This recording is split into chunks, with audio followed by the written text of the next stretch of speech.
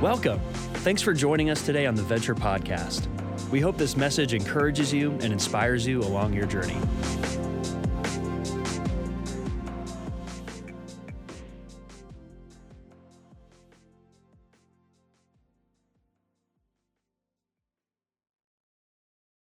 Well, Venture, as we are near the end of this series, we only have 2 more weeks where we've been looking at these 7 churches, 7 real churches that Jesus wrote letters to. Remember, they're real churches with real people and real problems. And I don't know about you, but the last few weeks, it's been pretty tough. Jesus has been pretty direct. And these churches that, they're names of churches, cities that we really haven't heard of, Thyatira, Pergamum, Sardis.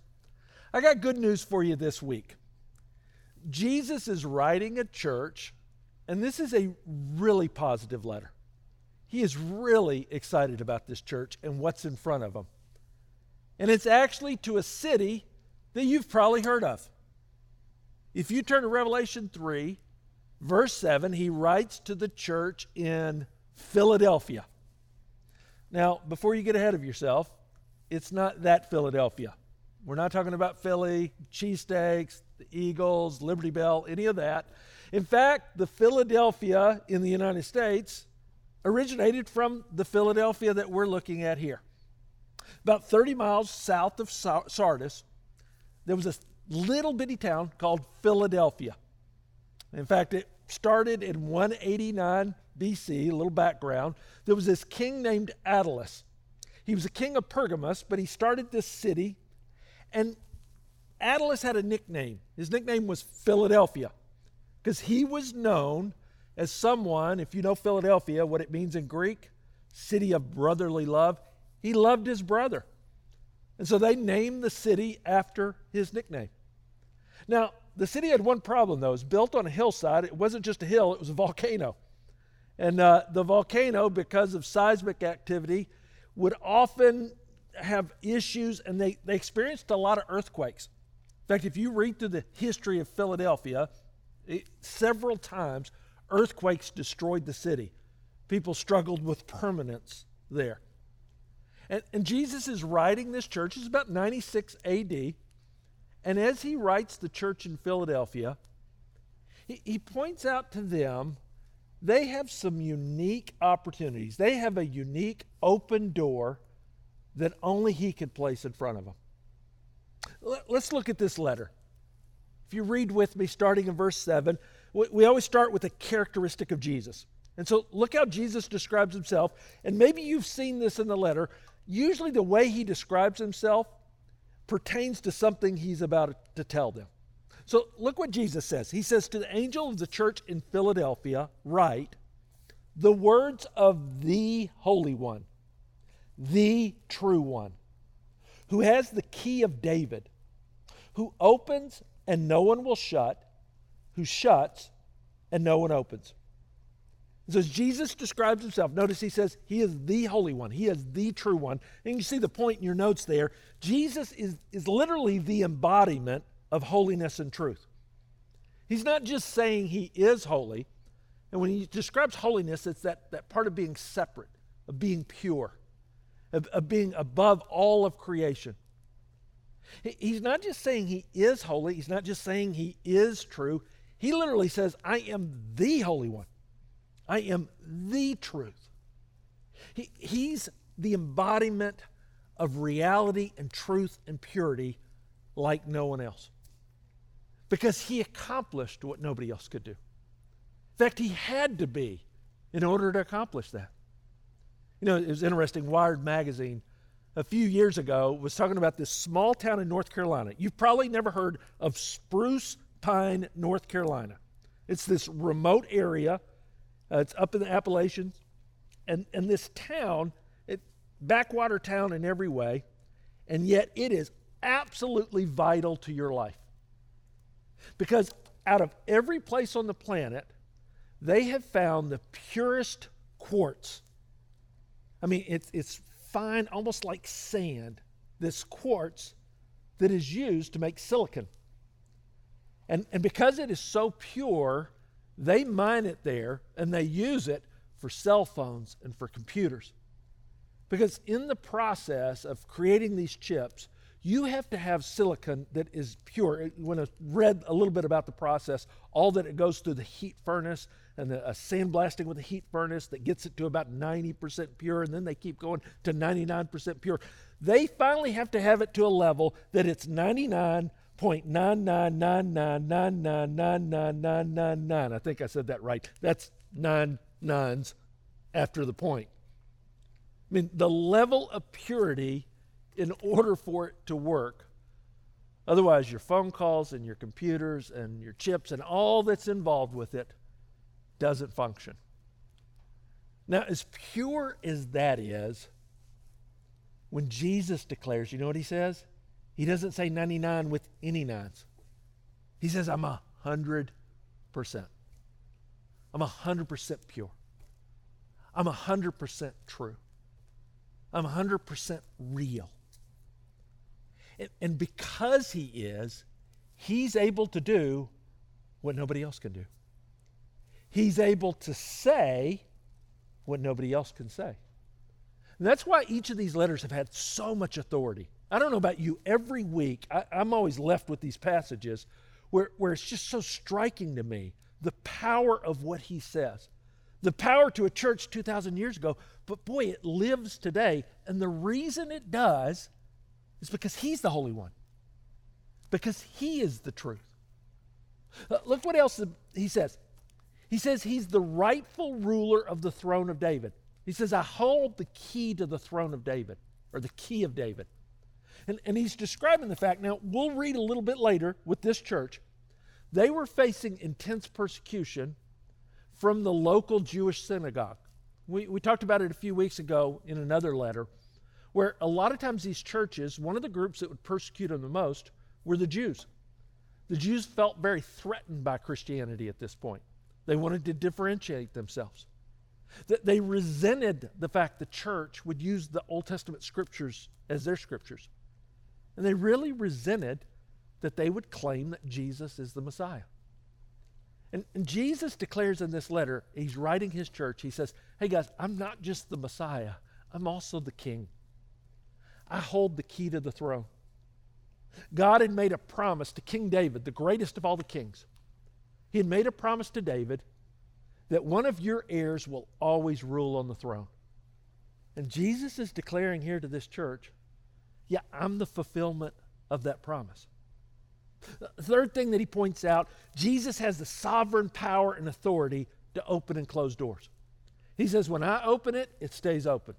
When I close it, it stays closed. I have the authority to work in history. I have the authority to work in your circumstances. I have the authority to work in ways, specific ways. And we're going to see in this letter that he's given them an opportunity. And so he declares his authority to be able to do so. So Jesus describes who he is. And then usually at this point in the letter, there's a combination of compliment and criticism. Now here's the thing about this letter to Philadelphia. Kind of like the church in Smyrna, he has no criticism. There's nothing they're doing wrong. He just compliments them. In fact, read with me as Jesus says, I know your works. Behold, I have set before you an open door, which no one is able to shut. I like this line. He says, I know you have but little power, and yet you have kept my word, and you've not denied my name. Behold, I will make those of the synagogue of Satan, who say they are Jews and are not, but lie. Behold, I will make them come down and bow before your feet. Remember, he's talking about that local group that is persecuting this church. And Jesus uses strong terms to describe this. Now again, and I said this a couple of weeks ago, but I want to make sure I'm really clear here. He's not anti-Semitic. He's not against Jewish people. Remember, Jesus is Jewish.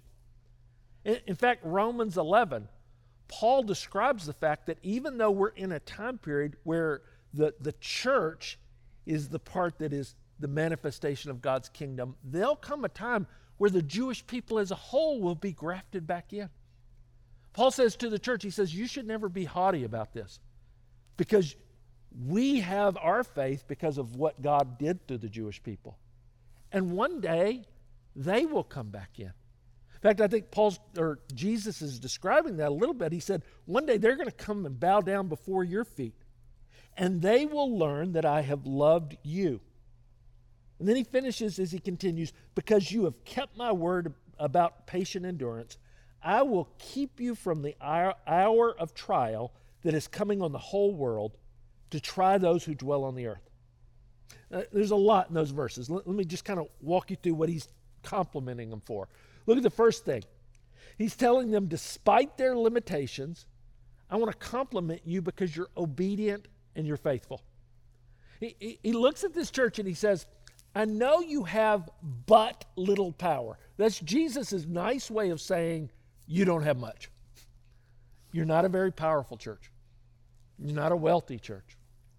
I mean, you look at this church, and unlike some of the other ones he described, some of the other churches like Ephesus, man, they got this great heritage. All these apostles and prophets that were their pastors in the past. And yet Ephesus had problems. Look at Thyatira, a wealthy church. You look at Sardis that should have had this reputation of all this going on. I mean, all these other churches, they have so much. And he looks at these guys, and Jesus just says, hey, let's call it like it is. You don't have much. You don't have much power. You don't have much resources. But you're faithful, and you're obedient with what you have. You know, it's striking to me the two churches he compliments the most are the churches that have the least. And I think it's a warning to us. Sometimes when we have the most, when we have resources, when we have money, when things are going well, we can be prone to let the problems that he's described in these letters come into a church or come into our life. And sometimes you look around and the people that have the least, the people that are going through the hardest times, God has used that season in their life, especially those who choose to obey, who trust him no matter what. I love twice in this passage, Jesus is describing him. He says, you kept my word. Man, you were obedient in that. You just unwavering, not asking questions about it, just unwavering in it. You know, I've heard a story kind of remind me of this in Fort Bragg, North Carolina, Army base in Fort Bragg. There was an officer there, Army Specialist Jeff Lewis. He's 23 years old. He probably wasn't an officer yet. He's a specialist, though. And he got his orders that he was to go with the 82nd Airborne and go out for a parachute jump. Now, that doesn't seem too strange until you realize that Jeff Lewis was a supply clerk. He wasn't part of the 82nd Airborne. Somebody had made an error somewhere along the way and sent him those orders. He'd never parachuted. He'd never been trained in it. Did you know what Jeff did? He went and did it. Unfortunately, he wasn't hurt in the process. But somebody asked him later, and they were like, didn't you think it was strange to get these orders? And he said, well, a little bit.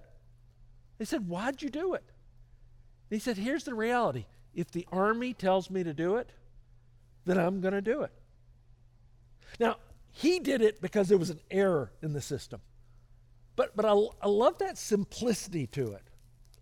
That he goes, man, if I'm told to do it, I'm going to go do it. And that's part of what Jesus is saying to this church.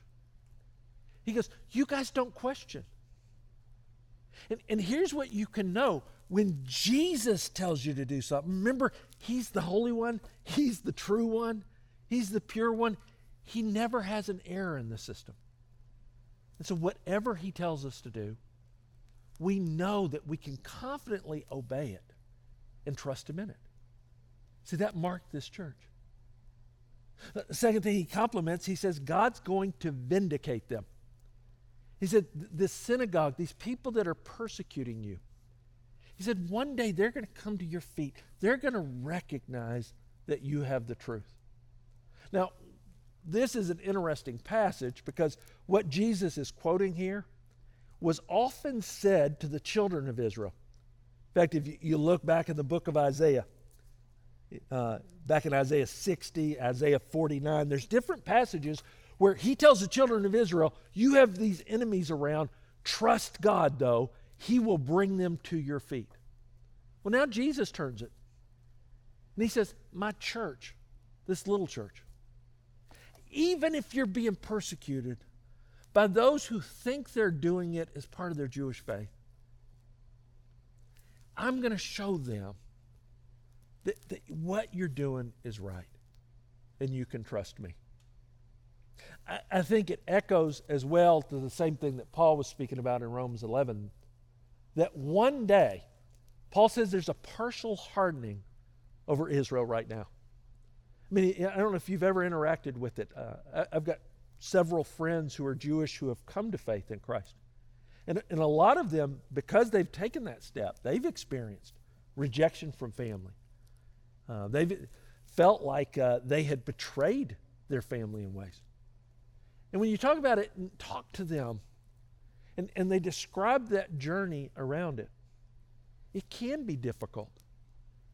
And the only way I can describe it is the same way Paul does. There's this partial hardening. When you look at that, all that we believe came out of Judaism. It came out of the truth of that was ultimately manifested in Christ. And I live with the hope of Romans 11.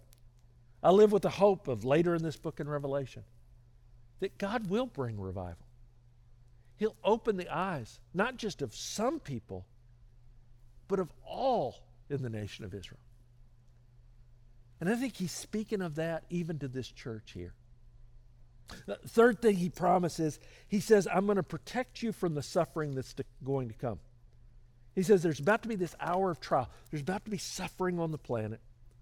And I think it's the same thing. Remember earlier when he told the church in Smyrna, he said there's a wave of persecution and you guys are about to face it, and some of you are going to be thrown in jail.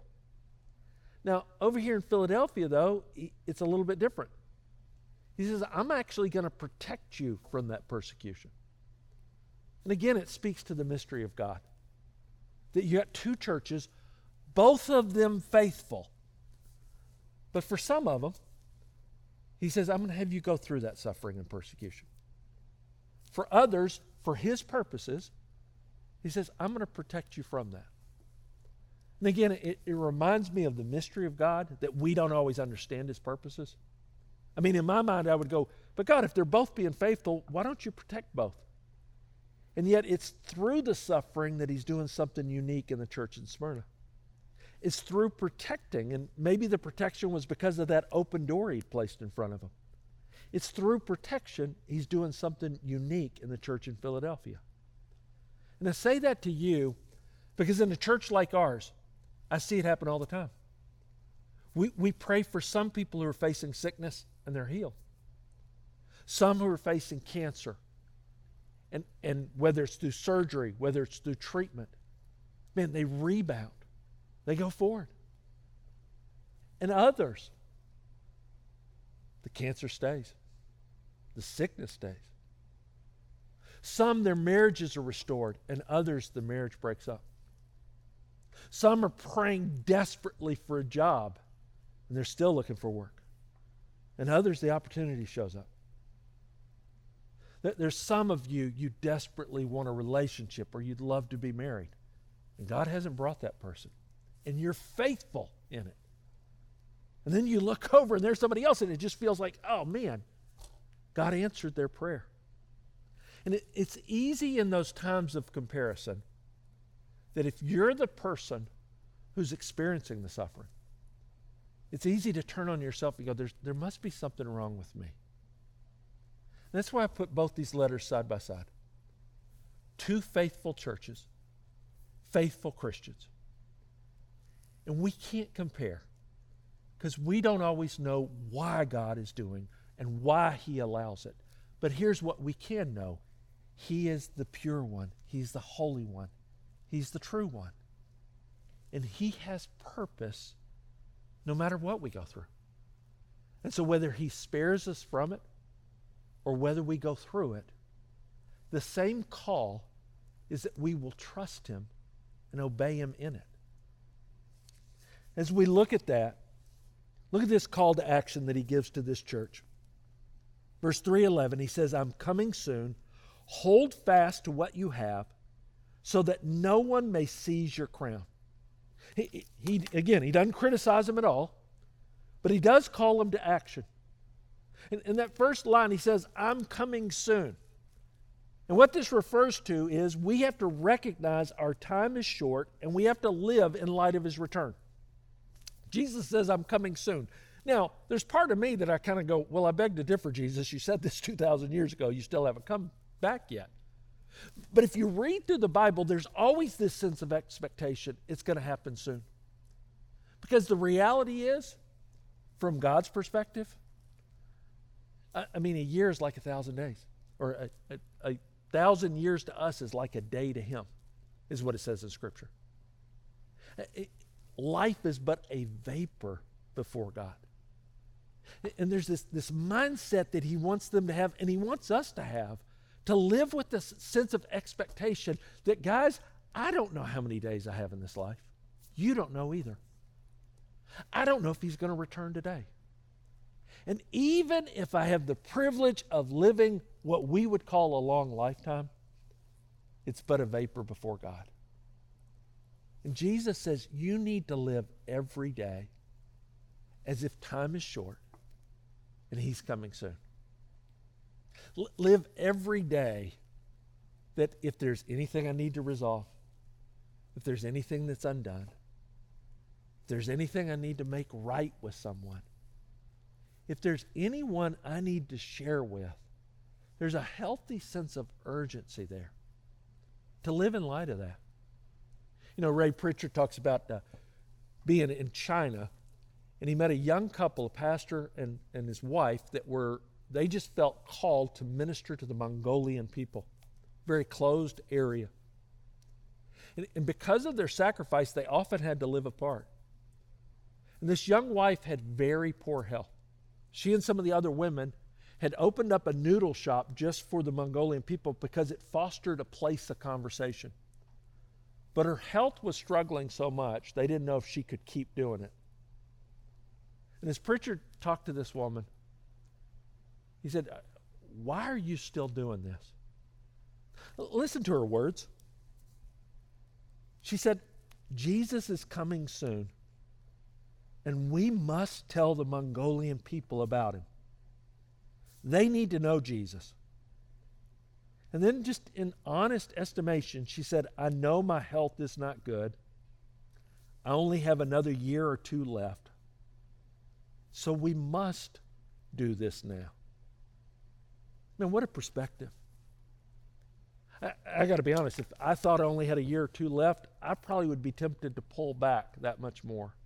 But she looks at it and she goes, I only have this window of time. I only have this lifetime. I want to make the most of it. That's what he's telling this church. He says, you don't have a lot of power, but you have a great opportunity. Live with a healthy sense of urgency. And then he says, hold on to what he's given you in preparation for the reward to come. Just hold fast to what you have so that you don't lose your crown. And as I told you last week, you can't lose your salvation, but you can't lose your reward. Paul said that. Paul said, I want to run the race in such a way, I want to live my life in a way that I don't just run, I run to win. He says, I don't want to be one of those people that when I stand before Jesus and all of my life is placed there on the altar, it just burns up because I only lived for here. He says, I want to live in a way that my life produces the gold and the silver and the precious stones, the things that will count for eternity. And Jesus says the same to this church. He says, hold on. Don't give up. Hold on to the crown that is promised you. And then the third part of it, and he's been saying this through the letter, but I want to make sure that we really focus on this. He says, take advantage of the open doors that he places in front of you. He says, I'm placing this open door in front of this church. I'm giving this church a unique opportunity. And when he talks about an open door like that, he's talking about something outward. He's talking about an opportunity that they have missionally to be used by him. He's put something in front of them. See, here's the reality. Because they're not having to deal with stuff on the inside, he's not having to correct a bunch about this church. He's giving them an opportunity to be used on the outside. It's a great picture for every church.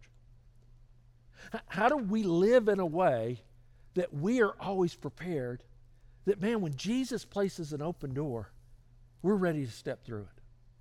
And we trust him in that. And we take the opportunities that are there. You know, a lot of times when we talk about open doors, we talk about this when we're trying to make a decision in our life. But what he's describing here is this open door to be used by him, this open door of mission and opportunity. And a lot of times those opportunities don't look like opportunities. They look like obstacles. A lot of times they come just like this church, during hard times.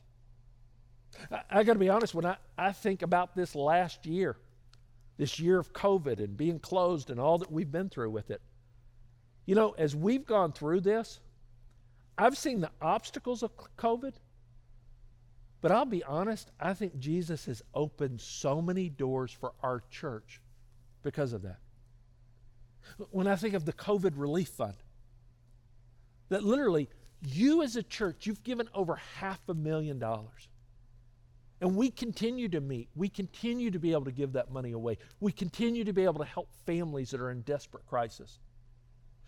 I'm always amazed sometimes when we look at the different cases and we'll ask, how did we find out about this family? Oh, the Alum Rock School District called. Oh, the Union School District. These are public schools who are recognizing, you know who could help these people? A church. And they're coming to the church for help. Now, if you'd asked me a year ago, hey, Tim, step through this open door. As a church, you need to give away $500,000. I would have looked at that and gone, you're crazy. $500,000? You know how much money that is? But here's all God asked us. He said, there's people in need in your community, and you just step forward with the resources you have. And it's blown me away to watch our church family, to watch each of you as people just keep giving just because we want to step through an open door that God's placed. I look at the open door he's given us of doing these services online. Now, again, it looks like an obstacle. I'd much rather you were here in this room with me right now. I promise you that. I mean, preaching in front of a camera, it's not the most enlivening thing in the world. I mean, there's a lot of times I'll tell a joke and there's no laughter. I've often thought I need a laugh track button I can kind of press and get my own laughter with it. And I'll go home a lot of weeks, and Lee will ask me, she's like, well, how'd it go? And I'm like, I don't think it went so well. Because there's no response. There's no feedback in it. Now, some of you are probably saying, yeah, Tim, because it doesn't go so well. But see, that's the good news. You're not here. You can't heckle me in person, so I don't have to take that. It's been a challenge in ways, and I know it's been challenging for you, and we've longed to be together. But you know, in another way, it's been an open door. There's some of you that are a part of our church in these services for the first time because you can engage it. Every week I hear about people that, hey, you know, I was able to invite a neighbor or a friend. I talk to families who are getting an engaged church together. This last Tuesday night, we had First Step. That's our class. That's that first step when people want to join Venture and become a partner here. And it was great. We did it by a Zoom call. And hearing the different people that have connected with our church over the last year. In fact, we had one lady, when I asked for questions, she said, hey, when you start meeting back in person, are you still going to do the online service? And I said, oh, yeah, we're absolutely committed to it. She goes, oh, good, because I live in Nevada. I was like, Nevada? She goes, yeah, I live in Nevada. Is it okay I'm going to join in the church? We're like, absolutely. Because it was an open door that we didn't see possible before. Guys, over and over again, sometimes when we think it's an obstacle, it's an open door. You have open doors in your life. You have things that God's placed in front of you. Now, it may not look like an open door, or maybe you're scared to step through it, but do you trust God that He's given you that opportunity? You know, usually the open door in front of us is a person. It's somebody God's placed in our life. It's a neighbor or a friend or a coworker. And you might look at him and you go, I don't know about that. But here's where I would trust God. When Jesus places people in your life, maybe people really far from God. Don't pull back from that. You know, we had a neighbor, and I've told this, I think, here at Venture, but years ago, a neighbor that used to live in Little Rock right down the street from us, an older single man, Mr. Budd. And Mr. Budd was kind of shy to himself, but we lived on a cul-de-sac, and we had little kids at the time, and we were always playing out in the cul-de-sac. Lee had the kids out there, and she's great about getting to know our neighbors. And so she got to know Mr. Budd, and he had an extreme problem with stuttering. He had stuttered all his life. It was really hard for him to communicate. And I think it's one of the reasons that he didn't have a lot of friends, didn't know a lot of people. But as Lee kept meeting him, she invited him down for dinner.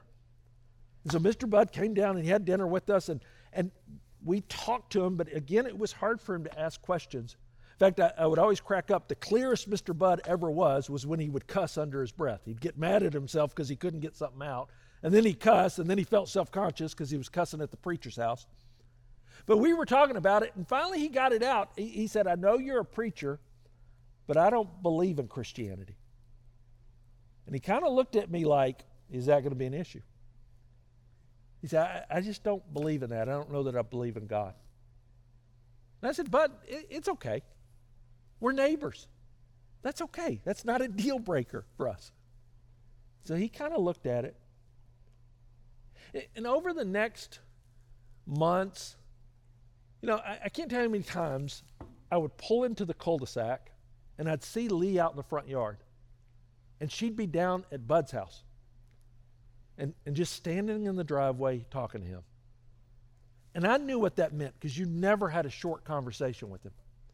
It was a difficult conversation just to be able to communicate. But she would spend so much time down there. And I'd always kind of pull in after a long day. You know, I'd go in the driveway and I'd always say to myself, she is a better person than me. And the reality is she is a better person than me. I'm not just saying that. If people that know us well would say that too, especially on these kind of issues. I may have my strength, but on this, man, just reaching out with it. One day she came home. She said, hey, what are you doing on Thursday? I'm like, what am I doing? This was a Tuesday. I said, what am I doing on Thursday? My Thursday's slammed. She said, clear your calendar. You're taking Bud to the doctor. I'm like, what?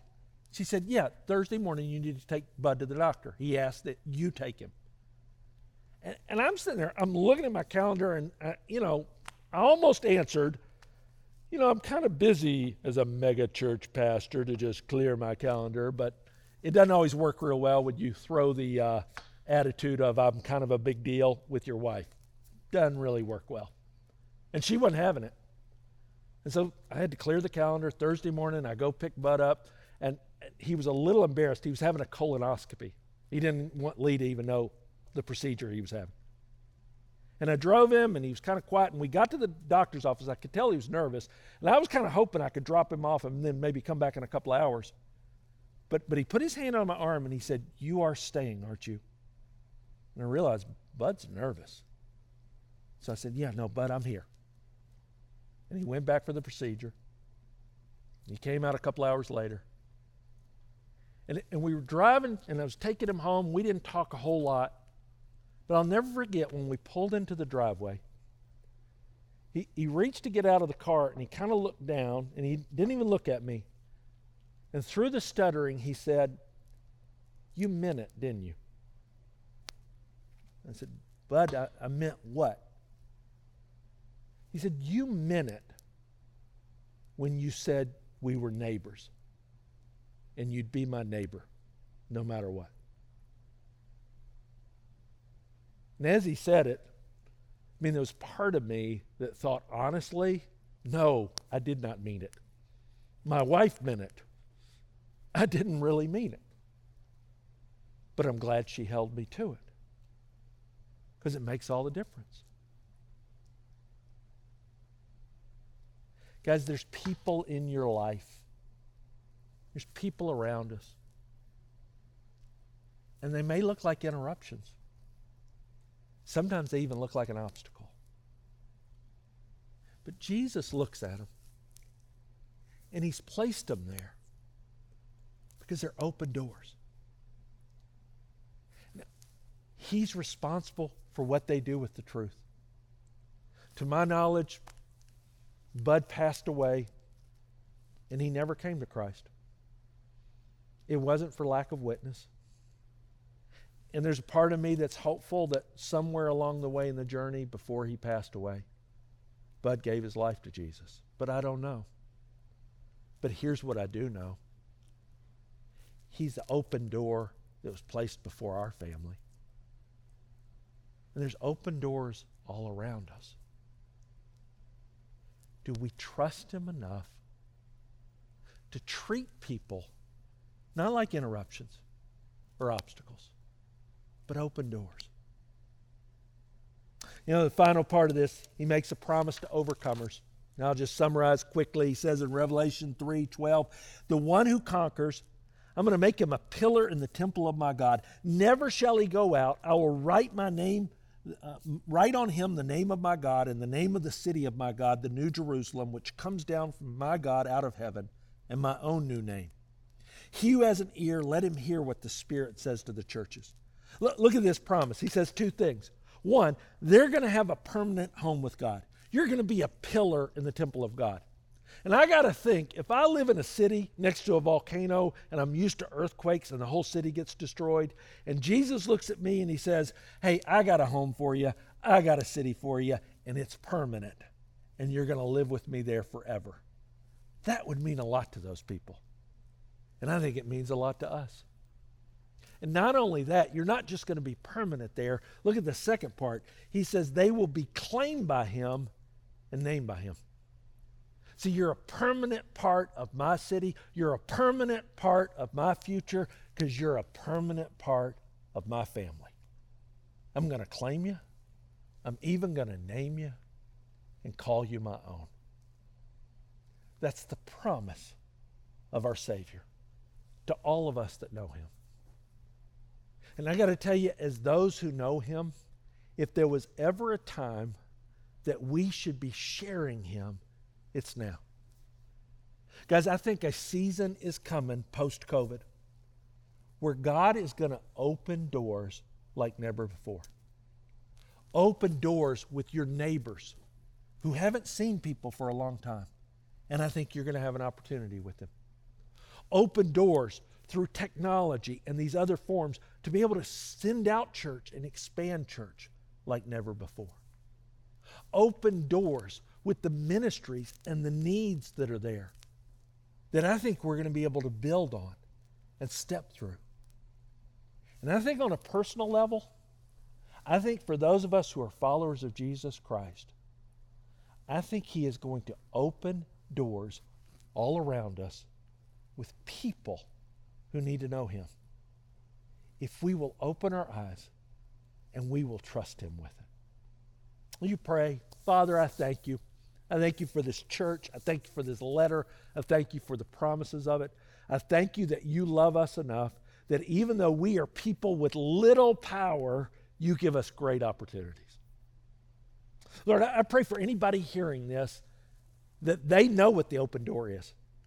They know who you've placed in front of them. Would you give them courage to step through it? Lord, I pray for Venture, that you would open more doors, that you would give more opportunities. Lord, we want to be a church that's outwardly focused. We want to be a church that is sharing with others what we've experienced. We are a people who know we have a home.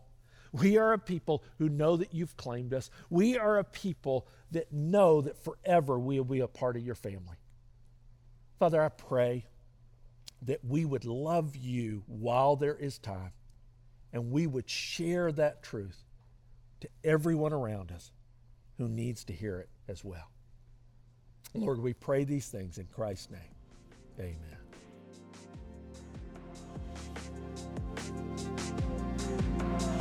We hope today's message encouraged you in your journey of faith. To keep up with the latest messages and what's happening, make sure to subscribe to this podcast and visit venture.cc.